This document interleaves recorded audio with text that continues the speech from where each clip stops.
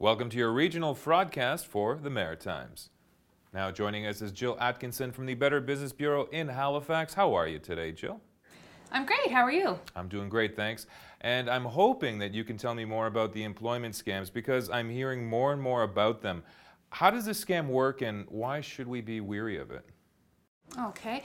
Well, we get calls every day about work-at-home offers. Consumers see ads in their local newspapers or see ads online, and it's a promise of work at home with no experience in making lots of money.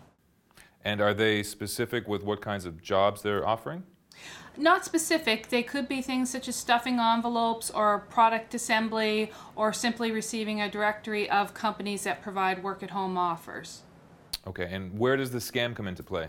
The scam comes into play in the fact that all the work-at-home offers ask for one thing, and that is money up front. So consumers are asked to pay anywhere from $19.95 to $59.95, $109.95, whatever the case may be, for this information up front. That's the biggest part of the scam. And the second part is that the consumer rarely, if ever, receives anything in return for their money. How long has this been going on? Do we know this? Well, I've been with the Bureau for 15 years, and I think I've heard about it for the last 15 years, so it's been going on a long, long time. Now, does this sort of scam happen all year round, or do you see it pop up more during certain seasons?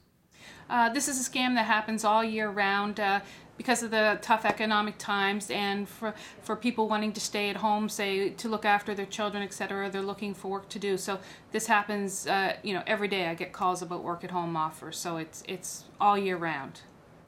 Right. Well, thanks for the tip, Jill. We'll talk to you again next week. Great. Thank you.